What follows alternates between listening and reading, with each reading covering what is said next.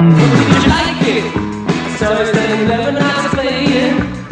Welcome, dear readers, to Cover My Ass, where baffling books are reviewed, but not read, by yours truly. My name is Kaki. And I'm Kay, and remember, we only judge a book by its cover. And we find ourselves once more amid the towering stacks of your library, and Kay, I'm back on my bullshit. It's costume time again. Oh dear, what is the occasion this time? Bears. It's bear season. Yes. I'm trying to find out more about these bears, and even though I haven't found any yet, and even though the only evidence that I've seen of them is the bear traps that you've left around, yes, and even though that you mentioned grizzlies and even black bears can be a little problematic, I remember how skittish I was about the Velociraptors and how great that turned out, because they're my new family now. Yes. Right? I'm besties with Guinevere. I made them a sort of habitrail empire up on the rafters. They're scared a few of the patrons, but yes. Look, it's a circle of life. That's the problem.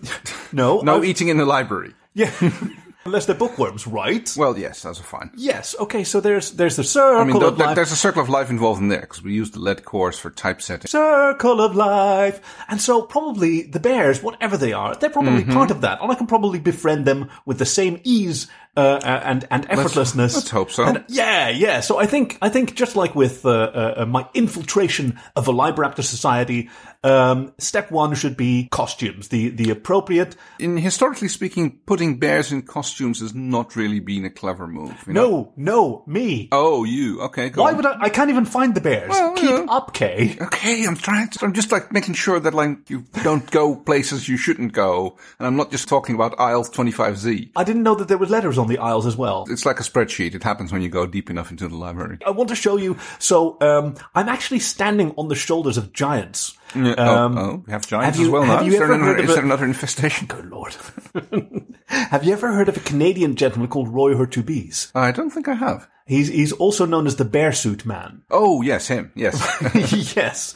The titanium suit made so he could go out in the wilderness and fight bears, I believe. Well, no, just fighting not the objective. No, it wasn't. It was exactly the same goal that I have, to essentially infiltrate bears and to be able to hang out with bears. And bears like to they're a little rough and tumble, and they like to do a little horseplay. And if you're a fragile, soft-boned human, you just come apart at the seams as soon as they give you a little whack. Tough love. Yeah. Well, they're big, strong animals. Yeah, definitely. And so he had a variety of exosuits, each of which he rigorously tested. One of the tests was rolling down a hill. Yeah, one of them was getting slammed in with a tree trunk, I believe. Yes, after the incident. But so he made it up to Mark 7, all of which were like privately funded, and I think it was before the age of GoFundMe. Yeah. He has regrettably left this world, and we are the poorer for his absence. Was there a bear involved in him shuffling the mortal coil? I don't believe he has ever actually tussled with a bear. He was a responsible scientist and engineer, but he would provide the empty suit to some bears to play with. And see how it holds up. I mean, I've seen footage of a guy who literally has a pet grizzly. Whoa. Or was it a polar bear? One of the two. Either he makes you think like, I'm not sure how clever an idea it is. But he just tussles and rolls about with it in the backyard, and they're fine. The bear apparently knows what it can and can't do. Of course, that's one that was hand raised from a cub. So now that is kind of what I want to grow toward. But so don't go stealing bear cubs. Their mothers get really upset. Is this a reference to something? No. Okay. It's just generally good advice. Good advice. Hey, for the readers at home, this is your PSA. Don't steal bear cubs. Yes. Their mothers don't like it. And I should warn you, if you spot a bear rug somewhere, I don't have any bear rugs. So So that's probably a drop bear. Oh, they come in from the northerlies. Yes, that's the one. As we learned from Oglaf. Very good. Sometimes I have a window open and, they kind of blow in. And one of those drop bears just sort of... That's the one, yeah. Oh, I want to meet one. They're probably really cuddly. They do tend to try and chew on your head if they manage to drop on top of you. Which will be fine once I'm wearing the Mark 8. Yes, well, the Mark 8 is... I mean, it's Mark an interim model. Yeah, okay, maybe let's call it that, because I think the basic structure, if you'll stand back, I'll come around the corner. Yeah. If you'll stand back, here we go. I think the basic structure is really quite impressive. You can see that it's got a lot of... It's massive. Yeah, what's it made out of? Yeah, okay, so toilet roll and papier-mâché at the moment. But no, proof of concept. Just a proof of concept just to get the design, because look at the mobility in the elbows. Amazing. I am worried about maybe there's too much mobility and maybe a bear grabs and twists it I off. like the hand extensions as well, so giving Thank you the you. big finger things. Yes, I was very pleased with those. Cause Also toilet rolls, but, it's still... Yeah. Well, it's very heavy. I don't have any, like, powered servos or anything, so... And making it out of lead probably wouldn't work very well either, simply because a bear would just go like oink, oink, oink and kind of bend crush. it. Yeah, and crush. It's not really got Let's the say structural integrity. Plus it would be even heavier. So do you have any ideas for a material? Because I think that the basic design of the Mark 8 is okay. Cardboard's out. I mean, it already is cardboard. You could like use the metal L frames from the archival racks. I mean, they already have the holes drilled into them for convenient connecting. Oh, that's brilliant. Yeah. Okay. So that makes like the exo frame. Yes. Sort of like Ellen Ripley in Aliens. Yeah, it's pretty much like that. Yeah. Oh, that'll be great. I don't have any yellow paint though, but that's... I'll work something out. Yes, you usually do. Thank you. So it still needs some cladding though, because the power lifter to get you from was away sort from of the open bears. framed. No, I get that. So I'm trying to think like what we could use to get you to protect it from bears. And like bear teeth and bear claws. Yeah, well, it's just a matter of like making the holes small enough, or just you far enough away from the surface that even with their claws and teeth they couldn't get through. Exactly. Just like an air gap. There's all of these air vents overhead. I'm sure we don't need all of those. You mean the aluminium ducting? Yeah. Did you make a ladder yet? Because I think they're a little bit too high up. I have no shortage of ladders. They keep growing back. If you'll recall, we established this in Canon many episodes ago. Yes, Isn't that convenient? So I can just sort of tape them together and make a ladder up to heaven. So yes, that obstacle has been taken care of. As long as it doesn't mess with the air conditioning system of the library, because we have to maintain the correct temperature and humidity throughout the entire library. So we don't want to get any hot or cold spots. Well, there is one spot where it matters less, and that is the section dedicated to 17th century Norwegian romance novels. Yes, just as long as you make sure that the suction in that area, so the blowing in is fine. That's what I'm saying. Like we want to cover it up anyway. Yes. So I'll just. Yeah. Oh, that's excellent. Yes, I'll take down those the aluminum. Aluminium. No, I say aluminum. It is aluminum. It should have been aluminium, but it is aluminum. And the international community does indeed insist on aluminium. But the gentleman who discovered this element called it aluminum, and I'm of the school of thought that if you discover something, you get to name it whatever the fuck you want. Although, exactly how did he discover it? Because it very rarely occurs in its pure form in nature, and it's always bauxite. Exactly, or aluminium oxide at the very least. So I'm not actually sure when aluminum was discovered, quote unquote. You actually make a good point, because I don't know what it means to discover an element. Like, do you have to be able to isolate it? Do you have to be able to study its individual properties? Or is it enough to know that it is there on the periodic table? Also, no, that's just theorizing it, like that it's there. Yeah. It's like you can go like, okay, we have this, and we assume it has these qualities or these quantities, and like, sometimes it works out, and sometimes it's not. I mean, atomic numbers can usually be predicted fairly accurately.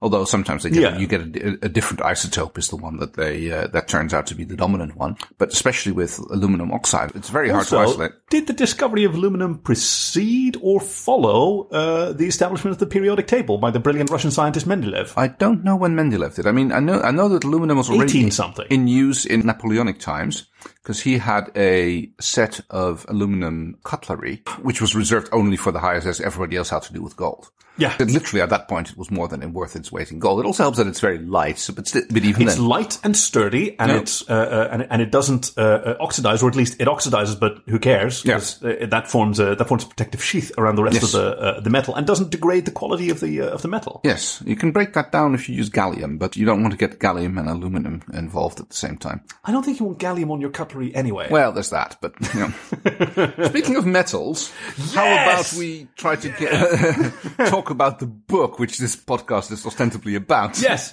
Excellent transitional material there. Definite contender for the Podcast Segway Award of 2018. Which are also made out of metal.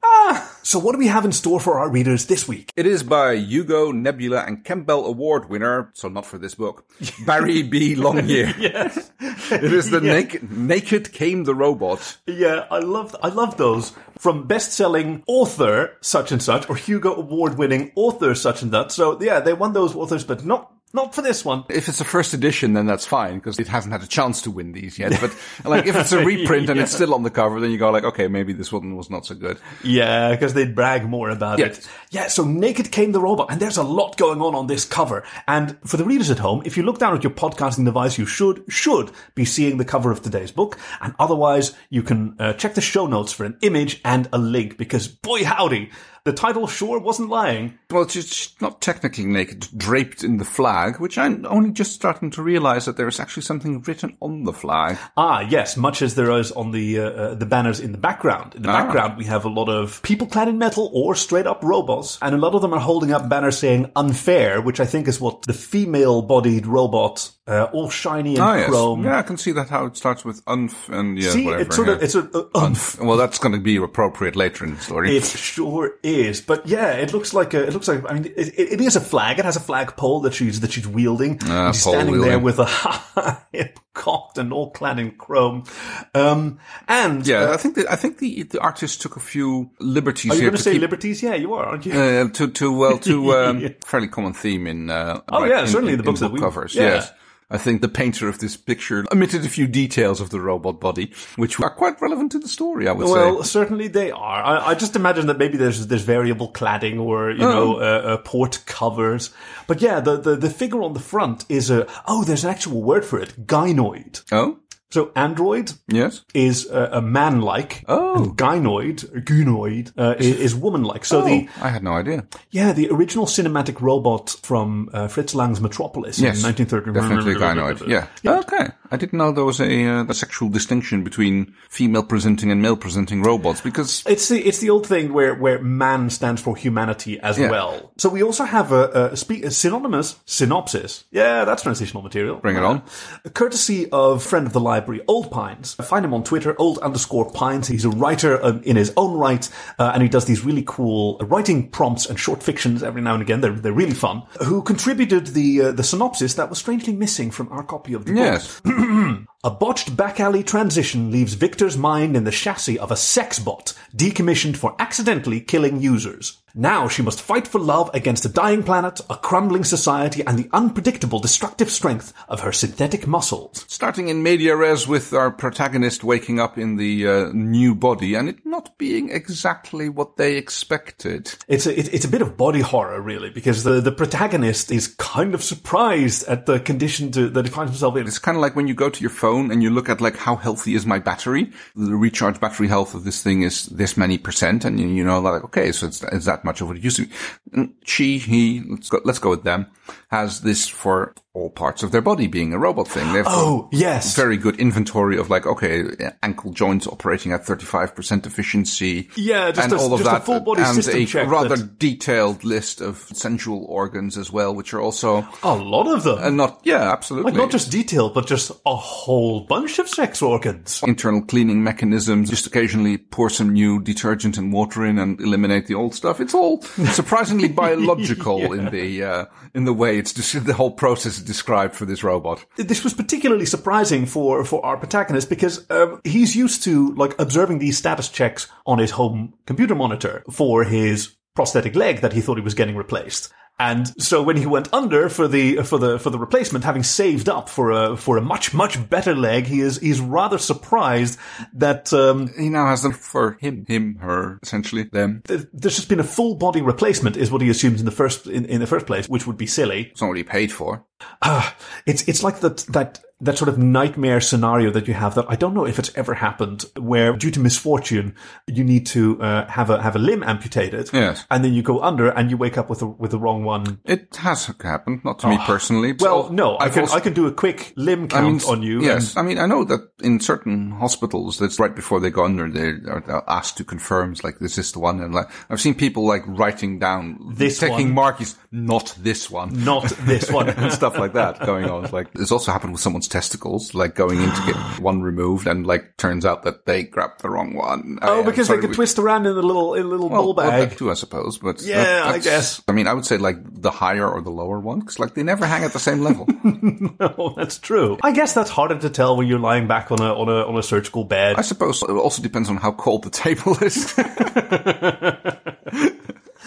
there's an entirely different level of surprise when you wake up and like your whole body is different. Where robotized, yes.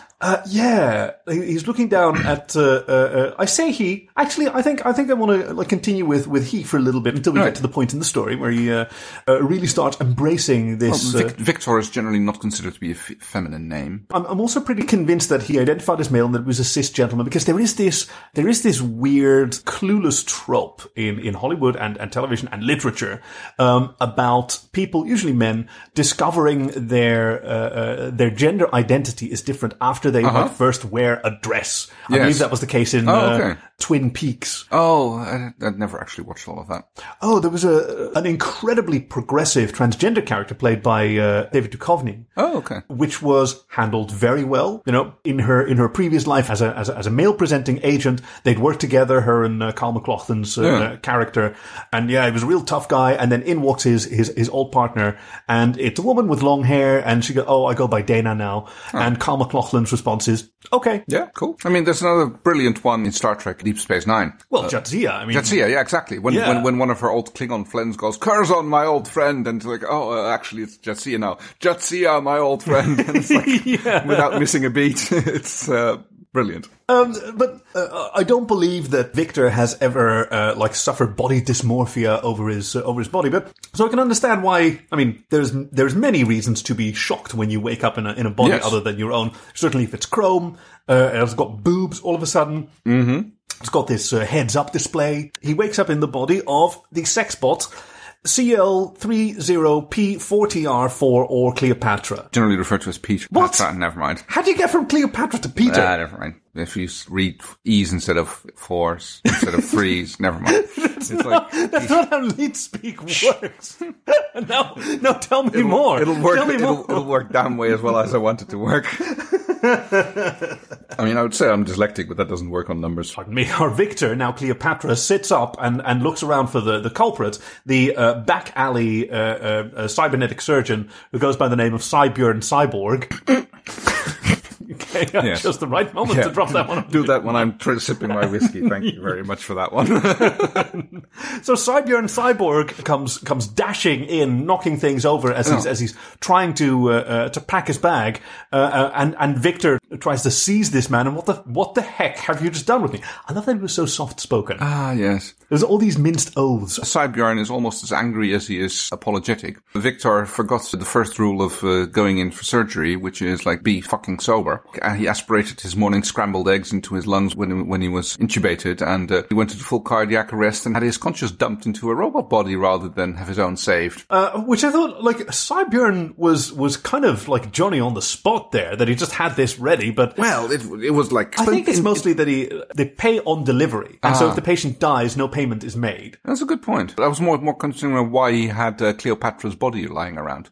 Well, that was kind of sinister when Cybjorn Cyborg explained that.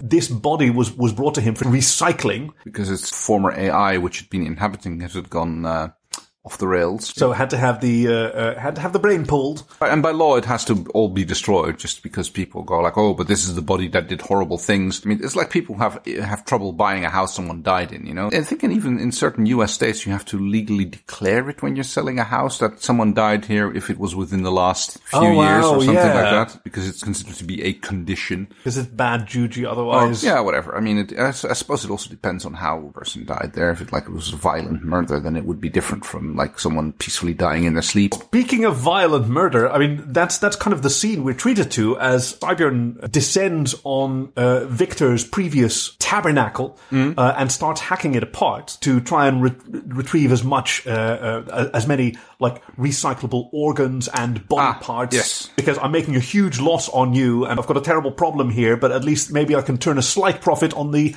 meat market. Yeah, I mean, there's still a demand for healthy organs, and I suppose that other than the fact that Victor had his brain fried due to his cardiac arrest. Yeah, lungs, no way. Yeah, lungs, but, you know, kidneys and liver and stuff like that. Heart's probably okay. Yeah, they don't keep a transplantation heart beating, so the fact that the heart stops doesn't really make much of a problem. It's the brain death that's the problem. Exactly. Like it's just a wired muscle. Yeah. I mean, I say that it's a miraculous organ, of course, but it's kind of a gruesome scene and kind of almost like a comedy of manners where they're arguing about the finer points of the sales contract while Cybjorn is dumping bags of dry ice onto this corpse and like sawing it apart. I mean, and Victor goes like, I came here to get my leg replaced. And Cybjorn goes like, you've got a new leg, haven't you? This is the most extreme case of caveat emptor that I've ever seen, and it is disrupted by the sudden appearance, literally bursting through the wall of a rather similar gynoid crashing through the wall that is B0D1CC4 or Boudica. Yes. Who yells revolution and donkey punches Cybjorn. At this point, the book goes into how the robot unrest has been playing up in the story, and especially this place. And Boudica is here to rescue Cleopatra from her fate, not knowing that the sentence has already been executed. Executed? Is that the word? You execute the sentence. I was going to say commuted, but that's the other opposite. No, that's executed when you don't commuted. do it. Yes. Poor Victor is horribly confused, but when you have a giant chrome aggressive robot face hovering over you, you become with an oddly tender expression in her eyes. Yeah, caressing her own you're all right, darling, cheek. and it's a good thing you're still fine and you're all right. I would destroy the city if ever anything came to befall you. And you go like, okay, definitely. Thank you for coming to rescue me. He manages to stammer out, and okay, let's roll with this because I'm in trouble if like things are not going the way she thinks they are. Yeah, I once had a rather poor reaction to it was called a dab. It was a marijuana reduction. Oh yes, like it's not my thing, even though it's legal over here. So I wasn't very experienced with it, and it came on pretty strong. It's very easy to overdose on those. Yeah, and so I was experiencing what I believe is called the Biggie Smalls, where your sort of perspective changes, and I saw like the world at once shrink and grow more distant, and sounds like all of that. Very small, far away. Yeah, it was going very fast, and they were then telling this story about the last time that they had a friend over for a dab, or years and years ago, who then had a total freak out and insisted that he be taken to a hospital. And suddenly, like this face comes right up at me. Are you okay? And he says, don't pull a Dave and ask us to take you to the hospital. I'm like, okay, so hospital's not an option. Cool. How else are we going to deal with this? I cannot. Yeah, it's fantastic. Yeah. So I can totally understand what Victor was going through. It was like, okay, yes, I guess I'm Cleopatra now. Here we go. And Boudica and Cleopatra rush through the crushed door and into the night city. It's a brief run through the city. I mean, Victor is completely aware of it, but he's like shown a side of the society that he's completely not used to. There's an agricultural transition to a planetary power grid because simply enough, there's a big environmental collapse going on. This is a trope that occurs in a lot of science fiction, like the idea that the environment can collapse and yet still that life can continue somehow. Well, like life that will continue. That's the thing. It just might not be the kind of life that we would like. You know, we're not going to like eliminate life on the planet, even if but multicellular life. Even that, I doubt that. We're all dependent on the oxygen cycle. Yeah. And if the entire ecosystem collapses, the food chains collapse, then oxygen goes as well. Well, I wouldn't be so sure. And the whole, basically the fact that he can be transferred into robot bodies, it's happening more and more. People trying to get their conscious uploaded, basically. Oh yeah, the very popular service of the Airbnb body. Oh yes. Where you can briefly inhabit somebody else's body. And it was something that Victor was considering signing up for as well. Yes. Try an athlete for a week with two human legs. Yes. Or by the same token, like offering his own body for somebody else to rent for a little while. Isn't there a movie about that? Is it Face Off? No, Face Off is a different one. It's the one. Yes, Face Off is not about that. It's similar about that, but there's another one where Altered Carbon. Is that the one? I'm thinking a slightly older one where there's literally a body swapping thing because like I need to be in America and someone else needs to be here, so we do it body swap for a day. I remember there's a scene where a guy makes off with his body and they go like, oh well, we can't let you keep that one because that's not yours. But where's mine? No, that's not our problem. Just look at the fine print. But he's talking to this hugely fit guy who's just talking to him like the CEO of the company, where in the corner of the room there's this fat middle-aged dude sweating it on a treadmill. And so he just swapped bodies with his personal trainer, and he's now using the personal trainer's body while the personal trainer is over there working his body. And I thought that was such an amazing thing, because you get these people who are like exercise junkies, and it's like, yes, please go take my body and like fucking exercise in it while I'll just like do something else. And the sense of accomplishment that one might be able to derive from that if one were so inclined. Well, yeah, that too. And I suppose you could still, the person who's original from the body would still get to enjoy the endorphins without actually having to like, go actually and experience the work themselves. I mean, I don't mind exercise, except like I find like going to the gym terribly boring. Yes, and that's my problem with it. Here's what I sort of relate it to. I mean, I don't clear up a whole lot at home, but if I have occasion to clear up for somebody else, it's immensely satisfying. Oh, okay. Yes, I get the same with cooking. It's much more satisfying to cook for someone else than just for yourself. There's nobody to impress. Yeah, when you got people coming over, then you'd like to make sure that it's good for them. So hence the popularity of Airbnb in this world, but with the imminent environmental collapse, a lot of people are opting for full body transfers. Yes, exactly. And that consciousness is generally being shifted over from the meat world into the digital world. And like consequences, like simply not enough babies are being born, and like human population is on decline.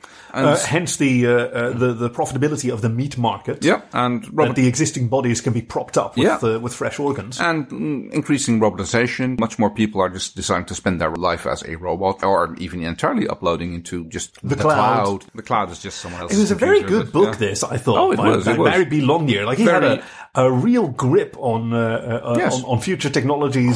Quite the visionary. We learn most about that when Boudica takes Cleopatra to the underground robot peace rally. Yes, where Boudica gives a rousing speech decrying the criminal nature of the 914 laws of robotics. Because Asimov was a real optimist when he thought that three would be enough. Good. Yes, that was like, and especially the whole unfairness that, like, I mean, most of those laws were written back in the time when robots were still servants, and these days most robots are now actually inhabited by human consciousness, and they go like, but all these laws are still like applied to us, but we're like, just because we switched bodies now suddenly we're servants, and that was a bit of an unfortunate ruling by the Supreme Court, which said like, oh no, those laws are still valid, and everybody goes like, but you could have told us that before we got transferred into robots, and which also explains why Victor is so upset, because he definitely did not sign up for this procedure. Yeah, he's kind of the bridge between these two rival peace protests that are going on. One of them about robot rights for robots who original robots. Yes. Yeah, but whose cognitive capabilities are essentially sentient. And why should there be any discrimination when even a good Turing test can't distinguish between a human consciousness occupying a robot body and a robot AI occupying a robot body? Which is one of the things that I mean, especially a sex bot like Victor now will often say is like, hey baby, do you want to have a good time? I just got Turing tested. Yeah.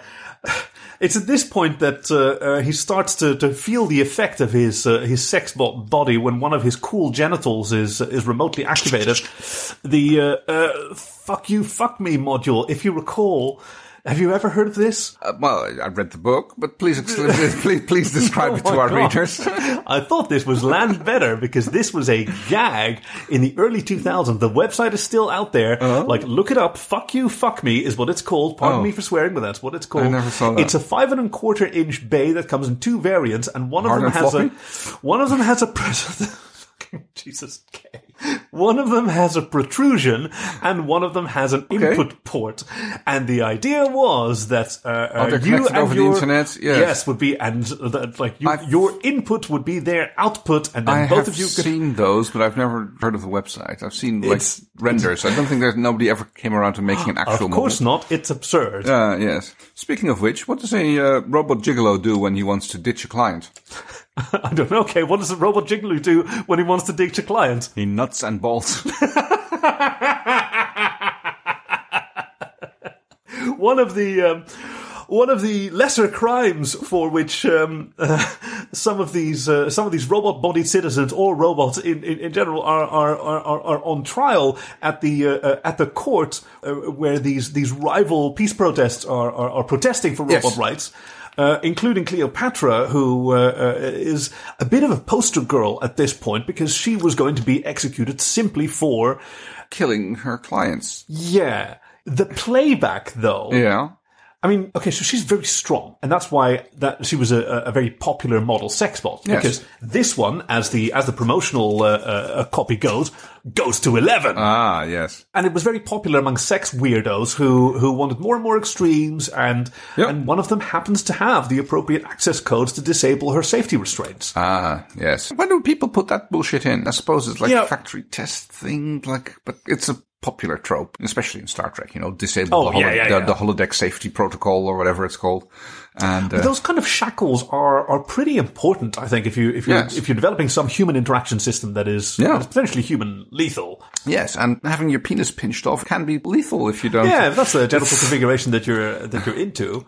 That's what happens when you turn off the safety protocols and you say harder. Which apparently for the first person to try it was quite successful and quite enjoyable. But then they passed on the codes to some of their friends. Say, you got to give this a try. And by the time it was leaked, and quite a number of people died in the process of enjoying Cleopatra's. That's why you don't leave your password setting set to default for every unit that comes out of the factory. You don't give them the same default password. Alpine, or Guess. This is the case for so many what is called the Internet of Things, Internet of Shit, as some people like to call it, where these smart bulbs, smart and they all fridges, have the same default root passwords that you can just get in, you jack in with a USB keyboard, and you're good to go.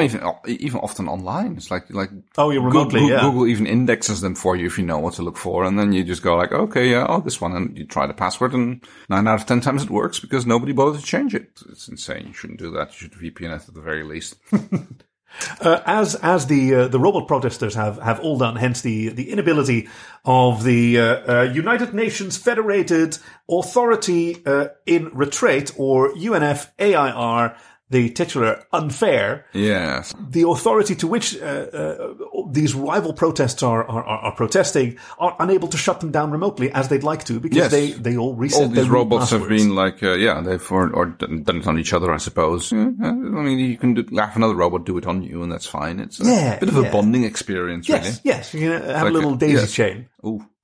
Well, as long as there's a free port around. So they're in quite a pickle. Victor is pushed to the foreground. Yes, because Boudica is going like, okay, you do your thing, the thing you do so well. He's just like, okay. Knowing that he's supposed to be impersonating Cleopatra, and that Cleopatra has has sort of a martyr story, who was rescued at the last minute, but he doesn't quite know the details, so he's racking his cyber brain to try and remember if there's anything there left of Cleopatra that he could say. At which point, the lights in the street dim, because it turns out that Cleopatra was a rather an advanced model that Cybjorn was working on. She was a cyborg. Ah. She had her Wi-Fi module turned up to 11 as well. So it could actually interface with the human brains around her. Yeah. And able to convey, like, emotion. This whole weird story, like Victor's own story of having accidentally woken up in Cleopatra's body, and his own body is gone, and he's here now, and he has to deal with this. And he's not a different person. I mean, he's got a different body, but like, I guess it's making a strong point of you are your thoughts, I suppose. Or why did my rights suddenly change because I'm now in a robot body rather I'm still the same person? And at the same time, also channeling the remnants of Cleopatra's experience that he accesses as he explores this new part of his cyber brain. Yeah. Like, she was performing her functions. She essentially doing her job, which she liked. Yes. It's not her fault that somebody else took her restraints off, and that she was very good at her job, because she goes to 11. And you can shut yourself off against somebody else's story told through words. It's much harder when it's told through images, and it's almost impossible if you feel it along with them. And thanks to Victor Cleopatra's cyborg abilities. Yes. Logging in, emoting it to the people, and later broadcasting it out over the power networks. Yeah. Which everybody's connected to anyway. The entire unfair gains this understanding that, yes, these 914 laws of robotics need revision. Yes. And who can tell us better what they should be like than the robots who are going to have to live under them? And like, we've got the declining population that the book deals with, and basically the society is being remodeled to make it that everybody lives in the computer world. And so we're going to have to make the digital transition anyway. Yes, on this we need to make sure that we have an infrastructure on the planet which will still support all the electricity and the computer systems, and somebody still needs to build and replace those whenever needed. Naturally, but I guess that's one way to deal with with the collapsing of the environment, and it's just like, we'll just like move to a different type of living. Yeah, a lot of today's wealthy people like to imagine that we'll just move to a different planet, but that's not really... Yeah, you'd have to launch 1 million people a day into space just to make a dent, something like that. And also, like, the whole idea of colonizing other planets, like...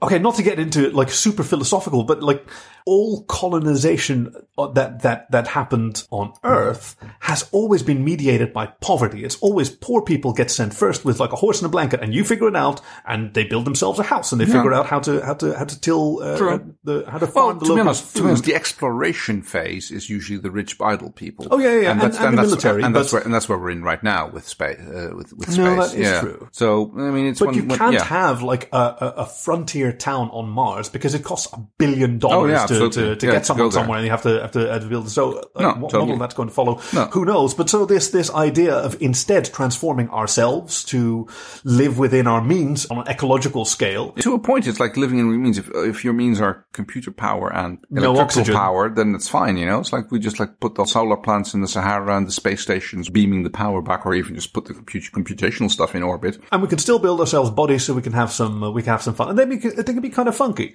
So with this being the case, in the coda we see that Victor is offered a lifetime subscription to Airbnb since his own body was destroyed due to Cyborg's medical malpractice. Yeah, which he didn't technically have a license, so they're being very generous, granting him this lease, I suppose. But I also like that he declines, that he's fine with staying in Cleopatra for a while, something that even Boudica appreciates, because she thinks that Cleopatra would have been quite proud of Victor. Yes, I don't think she would have been. A lot of the human population are still working and designing to help make sure that the robot population, which they realize at this point that they too... It's their future. Like, these are the new citizens of Earth. Yeah, and that's the scene where they come in, walk into the bar, and then the barkeep... Oh, yes, robots walk into the bar. Yeah, and the barkeep goes like, "We don't serve robots in here." And she looks at him and stares him down and goes, "Someday you will."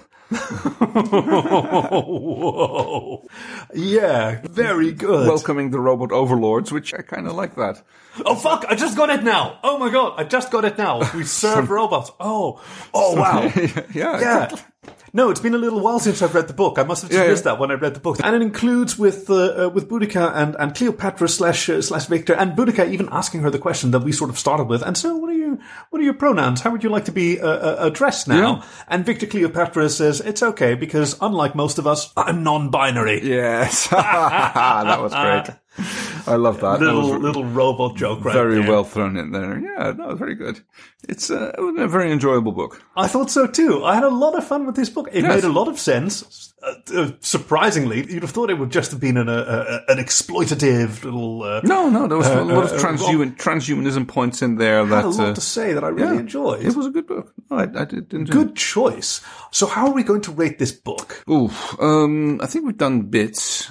We've done bits and bytes. We haven't done bytes yet, but that only gives us the option of 1 and 0. So, I mean, I'd give it a 1. The opposite. A bit is 1 and 0. A byte is between 0 and 255. Yes, that's whatever you mean. No, byte I want to do a nibble. A nibble, which is... 4 bits. No, that's 2 to the 4th, that's like 16. Out of 16. How do we rate this book out of 16? Out of 16, I would give it... I could have said 2 bytes and we would have known that too. Anyways. Whatever, yes. I will give it I think I liked it quite a lot. I think I'd give it 15 out of 16. Yes. I agree.